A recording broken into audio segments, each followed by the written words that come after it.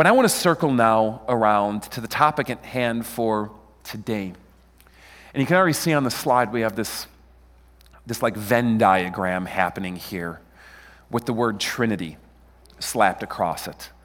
And I want to piggyback off of what happened here last Sunday. Can I do this by a show of hands? Would you just like admit to it maybe? If you were here last Sunday, can you put a hand up just for a moment? Who got a chance to be a part of this? I'm guessing maybe half of us that I'm judging in the room, and then of course realizing 25% of you will never raise your hand if Jesus himself were to come down from heaven and ask you to. Oh my gosh, on last Sunday, right? I mean, just to be a part of that experience together as we just simply told the Acts 2 story, which is, of course, when Christ poured out his Holy Spirit on the believers. And you can read about that in Acts chapter 2. I highly encourage it if you're unfamiliar with it. And then just sharing that last week and making the same call to action that Peter did. And I maybe shared this with you briefly, but when the staff and I were in planning for this service, feeling convicted that we needed to give you an opportunity to be able to come forward if there were sins that were burdening you, if there were things that you needed to confess, if there were ways that you needed to recommit or renew, or an opportunity to come and be baptized if you hadn't been, and give your life to Christ as a faint shadow of the way that he's given his life for us. We believe here at FOF it's important at times to give calls to action. And we believe here at FOF that God is constantly calling us to become a part of what he's doing and to take a step. But I've learned that it's important that sometimes we have to set this up in ways to make it deliberate and intentional and give a venue, if you will. And quite honestly, we were planning maybe 10 people are going to be here or 20 people are going to be here in the congregation. What happens if we're like up here and no one comes up? And we just kind of said, well, that's what it is. We don't have to manufacture something. We're just going to continue to give the call and let God do what he wants to do. And oh my gosh, did God do something last week?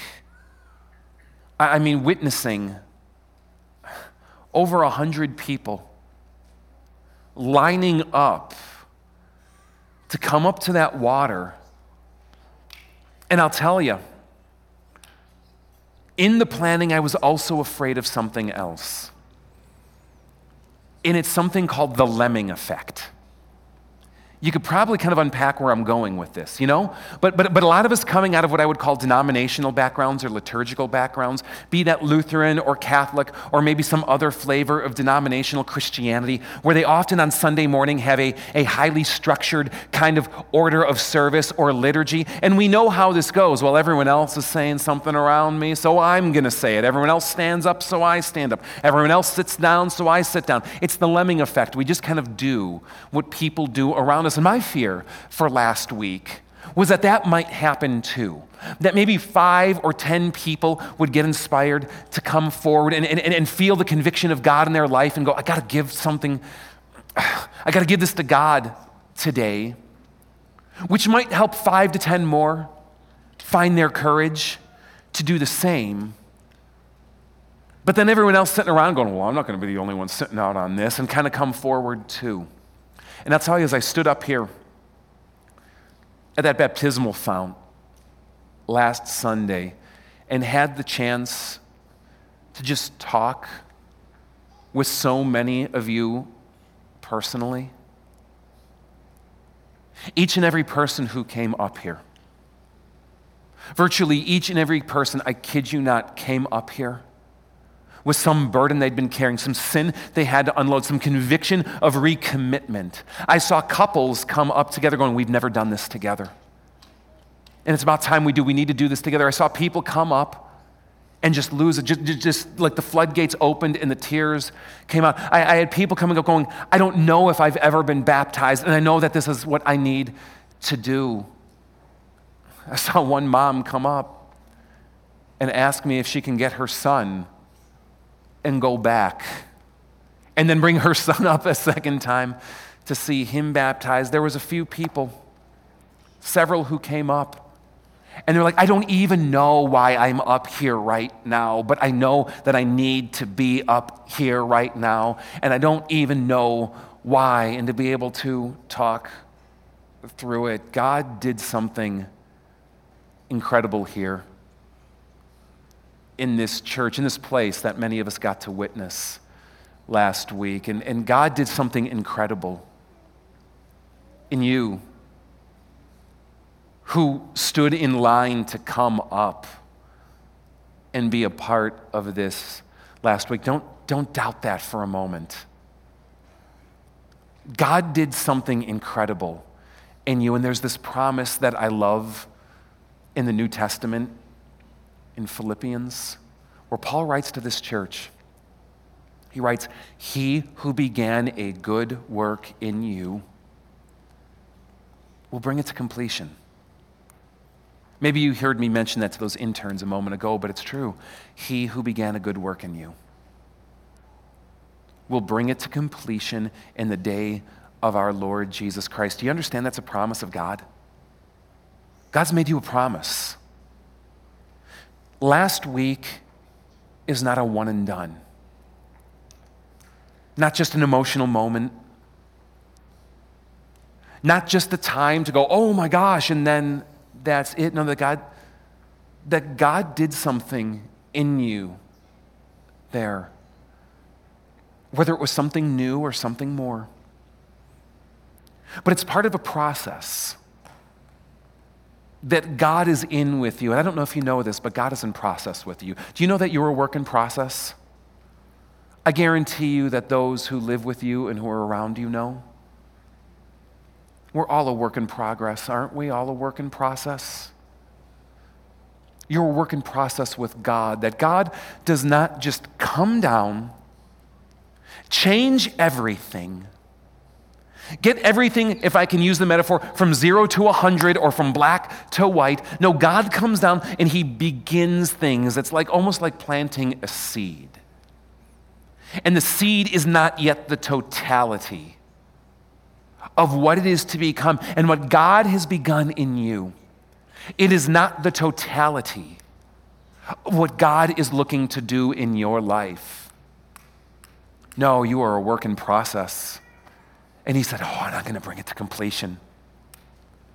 And he invites those of you who have stepped forward in that process with him to continue to walk with him in that process, to continue to allow yourself to be open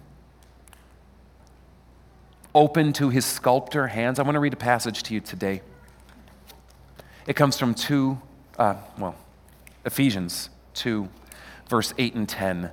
Many of you might know it well, at least the first couple of verses, but many don't know verse 10. Here's what it says. You have been saved by grace through faith. You're not saved because you're a good person. God does not begin a good work in you because you've somehow justified yourself before him, impressed him, have earned something. It's not because you got your moral life in tow. It's not because you've cleaned up your act. No, you are saved, rescued by God, by his grace, by his overwhelming sense of love and mercy that is a free gift. You are saved by grace, and it comes through faith. The channel or the conduit is when we simply open our hands to God and go, Lord, I throw myself on your mercy. Lord, forgive me. Lord, I just receive what you're doing. Lord, I cannot find help or hope anywhere else. Lord, I'm just seeking you. These are all expressions of what we call faith, of what the Bible calls faith. It says you are saved by grace through faith. And this not of yourselves. It is a gift of God. Not of works, so that no one can boast. That no one can boast, well, I came up to the water. Well, I came and let it all. No, so that no one can boast. All just a gift of God that he so freely wants to give to every single one of you, that so many of you responded to last week. But here's the next line, and I love it. For we are God's workmanship, created in Christ Jesus to do good works, which God prepared in advance for you to do, that God has had a plan for you. Since before you knew, he had a plan for you. You are God's workmanship. Isn't that an incredible thought? That you are God's workmanship. You are his project, and I don't mean that in a creepy kind of way.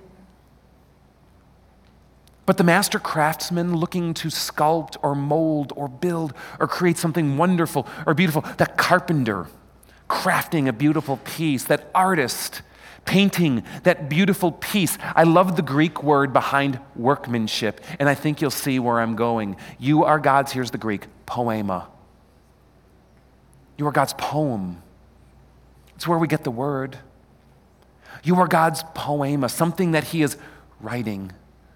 Line after line, verse after verse, sculpting, creating, crafting, imagining, unfolding. That the imagination of God is at work in you.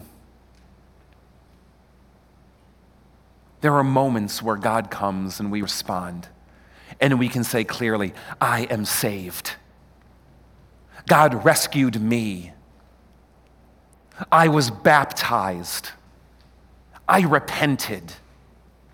I gave my life to Christ.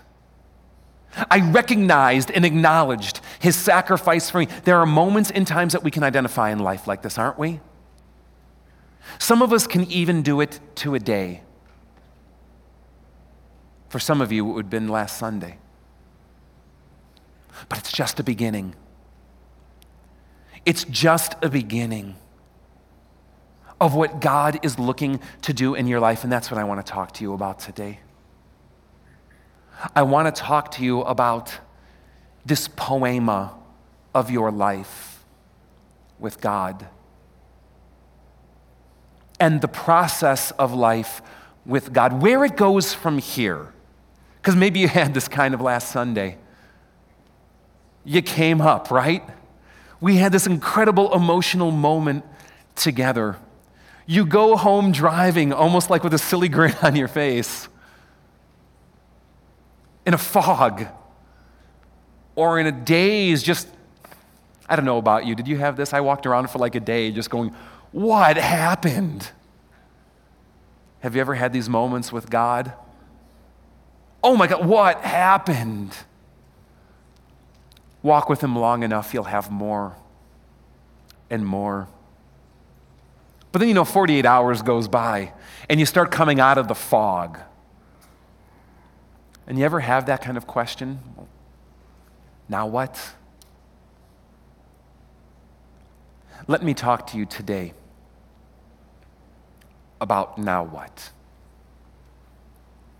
And strangely, it might seem to you, it relates to this thing, or this concept, I guess I should say, called the Trinity. Now, for those of you who are uninitiated, the word Trinity, it's not a word that you'll find in the Bible, but it's a word that Christians have been using for millennia to try to apprehend the nature of God. Who is God?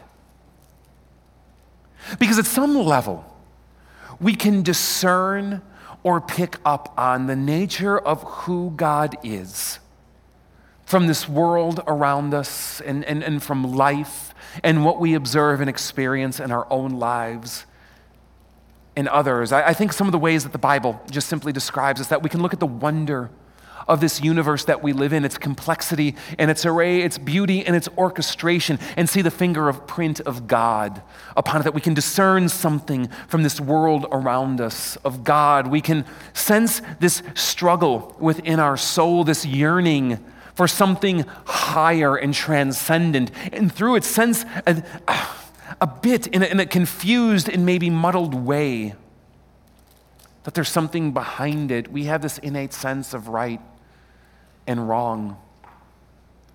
Maybe even more an innate sense of calling or direction. In our life, we could describe this 100 ways.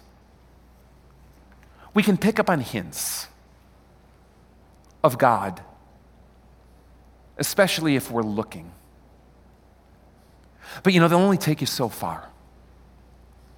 They'll only take you so far because at some level God is so much bigger, so much more transcendent that to even begin to understand him is beyond the realm of what a human being could ever even strive to experience. God at some level is mysterious. And at some level, we're dependent upon God revealing himself to us, for us to know who he is and what he's about and where he's going and what we can count on with him and what to expect in the process of life with him. We're dependent on God's revelation. God just showing up and going, hey, this is who I am. You want to know who I am? Let me show myself to you. Let me kind of explain myself to you. Let me give you insights. In the Bible, of course, is filled with the stories of God revealing himself to people, to give them hope, to give them promise, to give them direction, to give them insight into the essence of who he is. Whether it was God coming to Jacob in dreams, or showing himself on a mountain to Moses, or to the people of Israel through the cloud and the fire and his spirit and his miracles. Whether it was through that ancient priesthood and the prayers and the sacrifices and the imagery of what they created and built, whether it was through the prophets and the voice of God continuing to speak to them again and again. Through all of it, God has shown glimpses, but we who call on the name of Christ, we see it most clearly in Jesus, that Jesus is the ultimate revelation of God. He is the image of the invisible God, as the book of Colossians will put it in the New Testament. That fundamentally, when we see Jesus, we see the clearest image of who God is, the clearest picture, the clearest depiction, the clearest nature of what there is to know and understand about God. And yet, even with those glimpses, the mystery that's beyond our ability to imagine of who God is, this is the Trinity, and what early Christians often sought to capture in the Trinity. This idea that God is one, but God is three.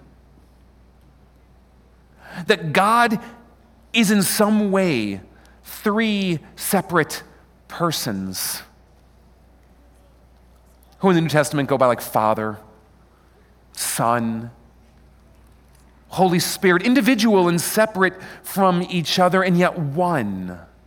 Not three gods, but one. And of course, the math doesn't add up, and my goal here today is not to explain the Trinity. My goal here today is this: to get you on a different path. Because whenever people seem to talk about the Trinity, one of two things happens. Boom, tune out. Because you've learned just enough to know that this is confusing and I don't understand the relevance and I don't know where it needs to go, so it's just, okay, let them keep talking, then we'll get back on with it, right? Or two, to get so mired down in the questions of it that it turns into this rabbit hole that you have no idea where to go. No, if this is where you're going, you're missing the point. The point of the Trinity is this: that God is bigger than you could ever imagine. That God is mysterious, beyond anything you can ever fully figure out. That when you stand and begin to comprehend even the nature of God, it should lead you to a place of wonder and awe at looking at something that you can't even understand, even if you can see it. because that's how big God is. And when God invites us into relationship with Him, it's inviting us into something that is bigger and greater and more wonderful than you could ever imagine. That is the Trinity. And that is the invitation of the Trinity, that at this nature of the God who loves us is something that calls us into a process of more and more discovery, more and more enlightenment, more and more, as Paul will put it, spiritual wisdom and understanding. And with it, more and more worship and love and fealty, as we see more and more of the never-ending depth of the mystery of God. That's what the Christian life is about. It's an invitation into something big for so many of us. For so many of us, I see it. We just want to figure God out. We want to get God nailed down.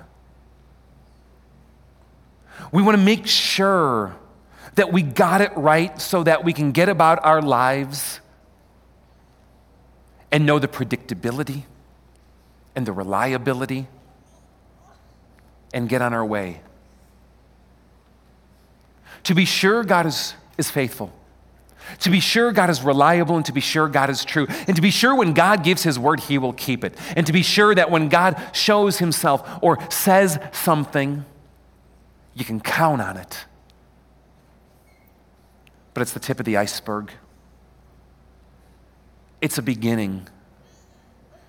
It's a beginning of a process of God inviting you in more and more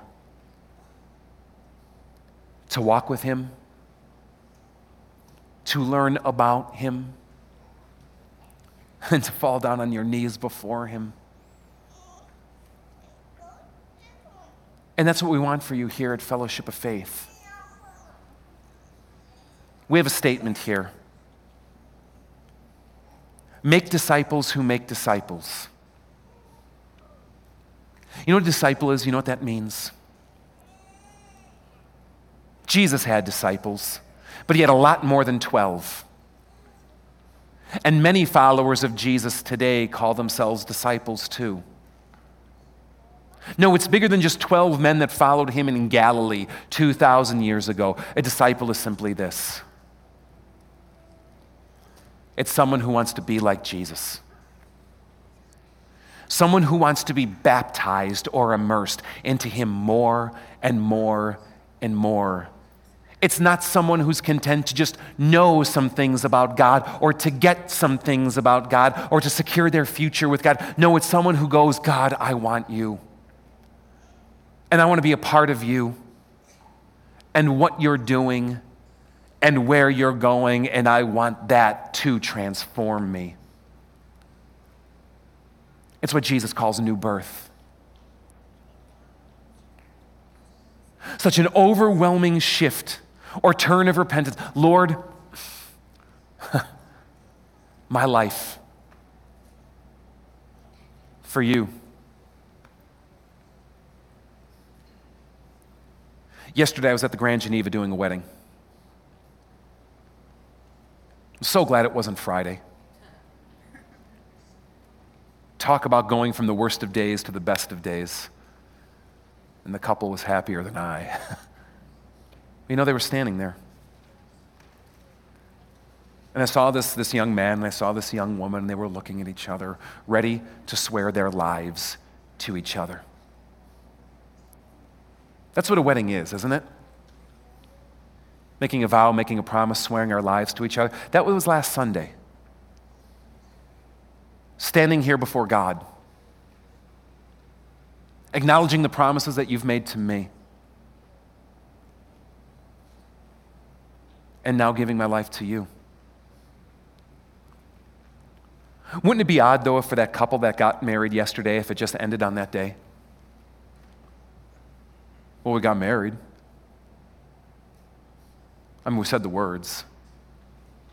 So let's get about our lives and just do our own thing. Wouldn't that be odd?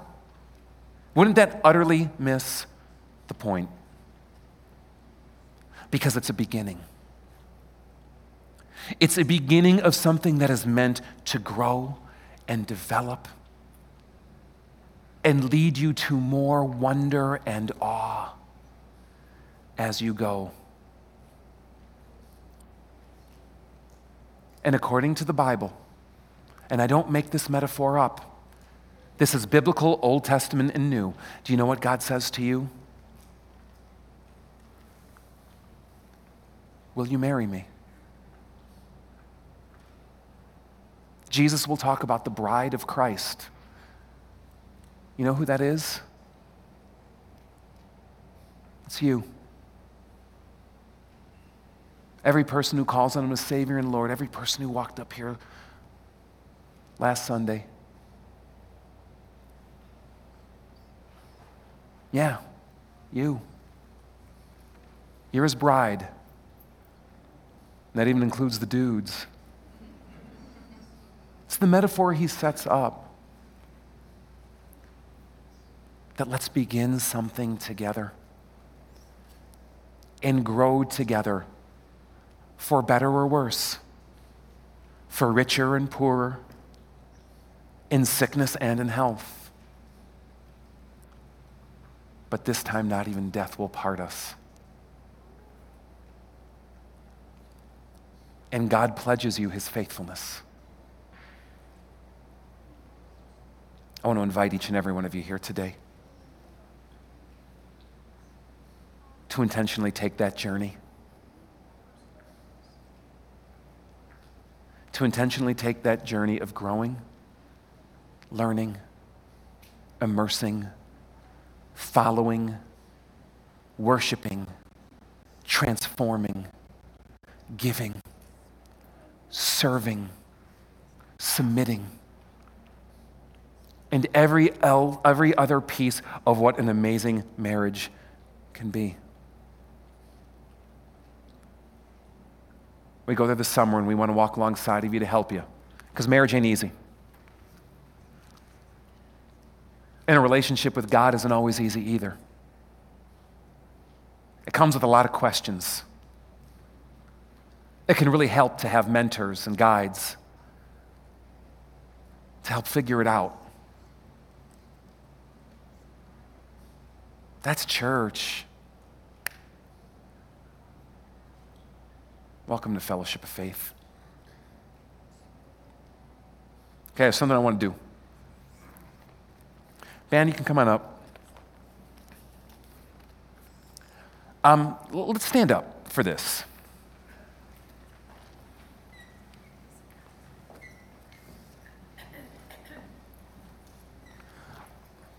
I want you to hear echoes and allusions that you'll find in the Bible to this wonderful, mysterious, incredible God that we describe with the word Trinity. I'm going to share a passage with you. These aren't exhaustive, it's just selections, if you will. And after I say a passage, I'm going to say, this is the Trinity.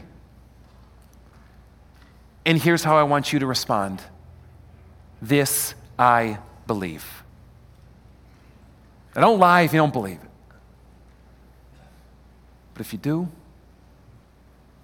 or you're yearning to, this is the Trinity. See how this flows? And you know what, I encourage you on this as well. Make it a prayer today. It's not just information, it's not just recitation. It's another way to express faith.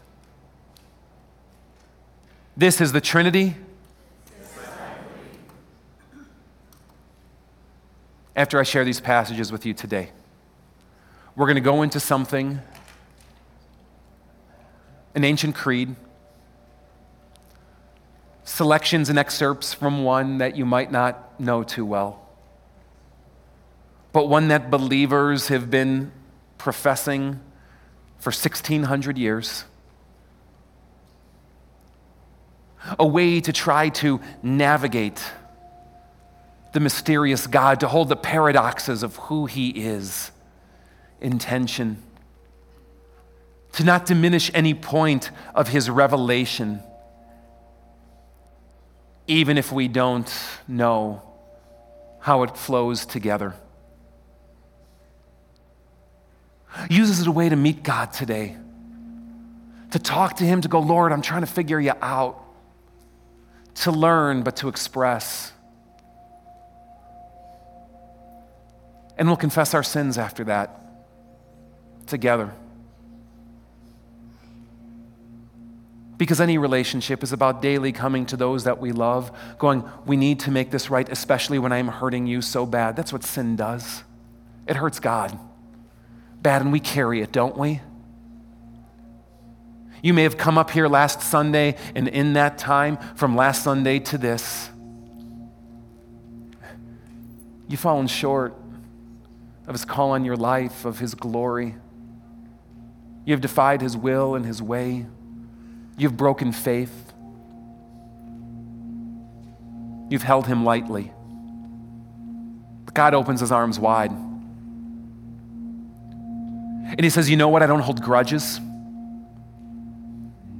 And I don't let that stuff get between us. Not if you don't. Just come here. Let's talk about it. Let's start anew. It's part of the process of the Christian faith for relationship with him.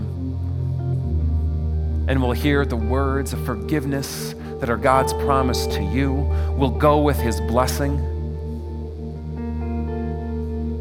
We'll praise him with whatever's left in our gut. And we'll leave this place together in relationship with him, marked by a new name.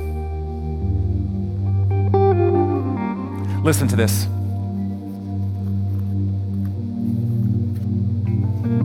From Matthew chapter 3.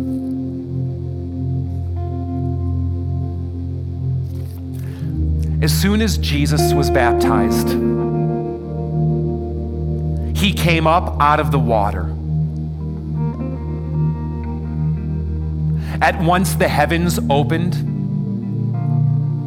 and he saw the Spirit of God descend in the form of a dove,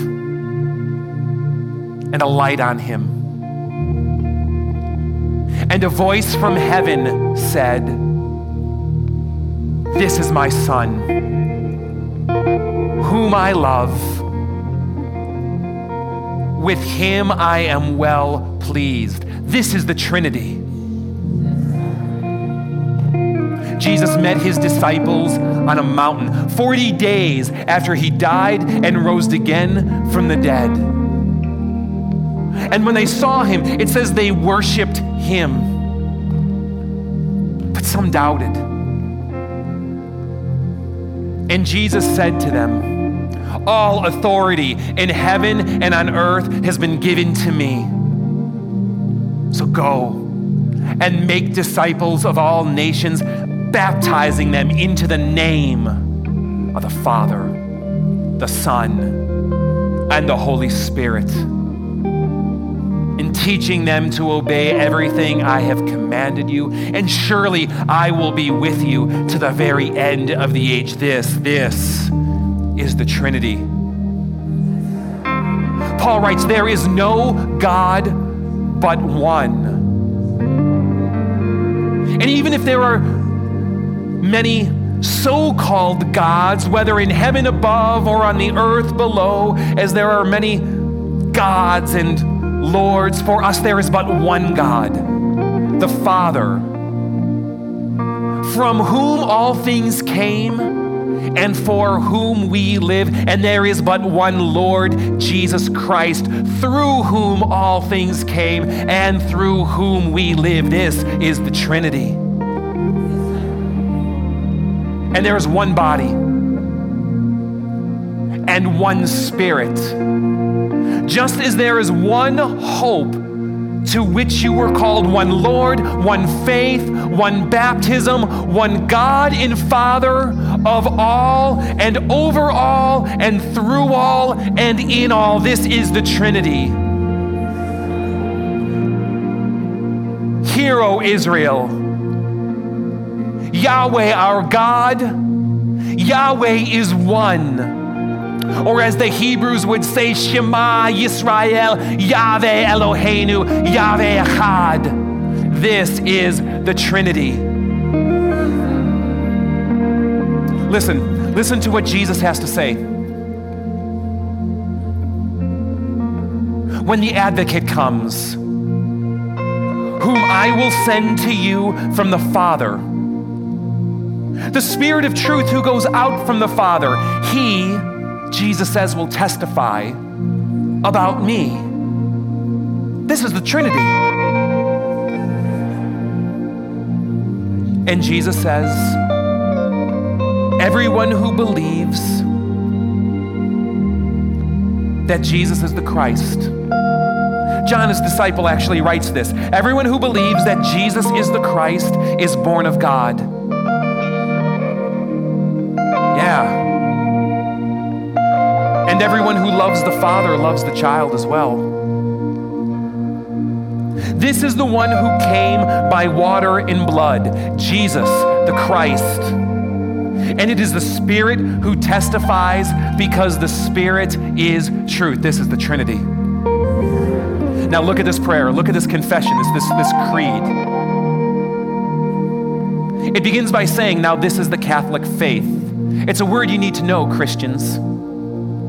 Catholic with a lower C. Christians have been using this word since 100 AD. In Greek, it means universal. All of us, whatever your color, whatever your age, whatever your nationality, whatever your denominational persuasion, we all, Roman Catholic, Orthodox, and Protestant alike, are part of a lower C Catholic faith. A universal faith because from the beginning, Christians said this God, this Trinity, this is what defines us. This is the truth of the God we worship. And they composed this poem, this prayer,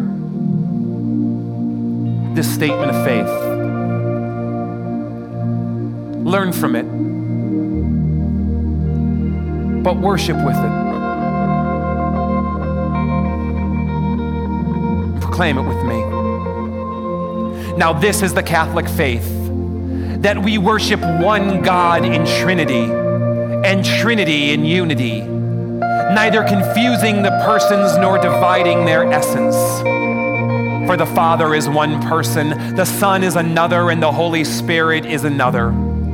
But the Godhead of the Father and of the Son and of the Holy Spirit is one, their glory equal, their majesty co-eternal. In the same way, the Father is almighty, the Son is almighty, the Holy Spirit is almighty. And yet there are not three almighties, but one almighty. And in this Trinity, none is before or after another. None is greater or less than another. In their eternity, in their entirety, the whole three persons are co-eternal and co-equal with each other, so that in all things, the Trinity in unity and unity in Trinity is to be worshiped.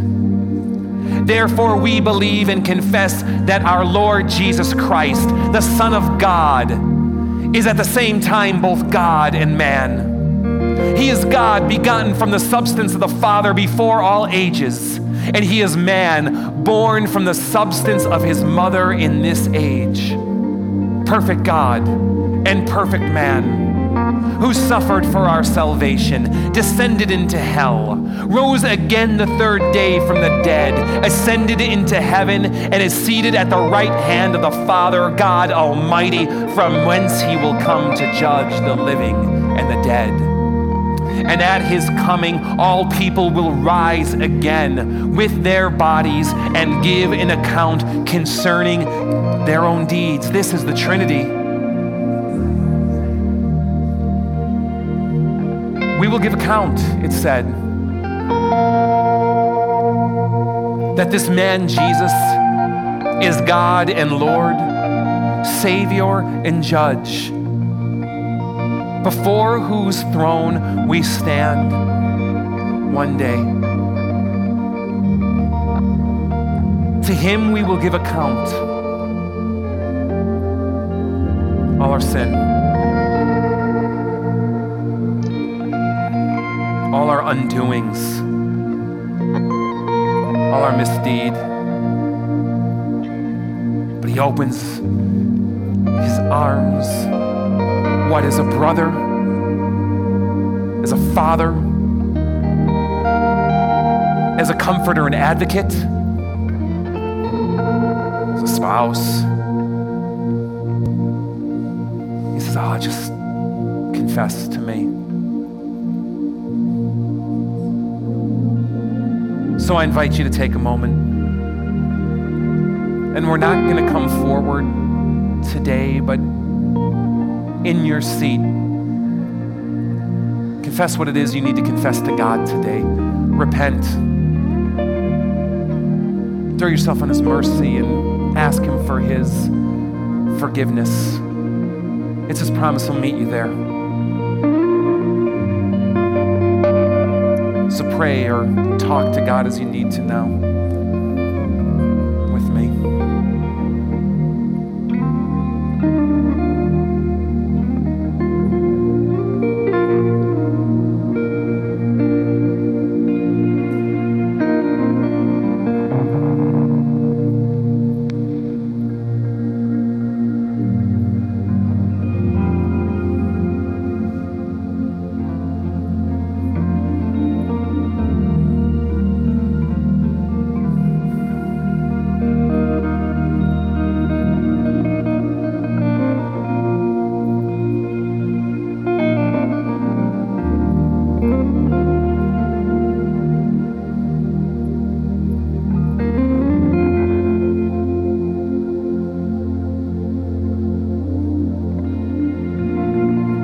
Pray with me. Most merciful God, we confess that we are by nature sinful and unclean. We have sinned against you in thought, word, and deed, by what we have done and by what we have left undone. We have not loved you with our whole hearts. We have not loved our neighbors as ourselves. We justly deserve your present and eternal punishment. But for the sake of your Son, Jesus Christ, have mercy on us. Forgive us, renew us, and lead us, so that we may delight in your will and walk in your ways to the glory of your holy name. Amen. And do you remember the words from last week? The people, convicted with their sins, looked to Peter and the apostles and said, cut to the heart, what do we do? And he said, repent and be baptized, every one of you, in the name of Jesus Christ for the forgiveness of your sins, and you will receive the gift of the Holy Spirit. It's God's promise to you that he who began a good work will bring it to completion, that the Spirit that he has imparted upon you, oh, he is alive and at work, that his forgiveness is yours. You are forgiven. Not because I say so, because he does. God says you're forgiven. You're forgiven, a child of God, you are. And my very spirit, my essence, my nature, I gift it to you today. So may you know that forgiveness. May you revel in it. And may the Lord bless you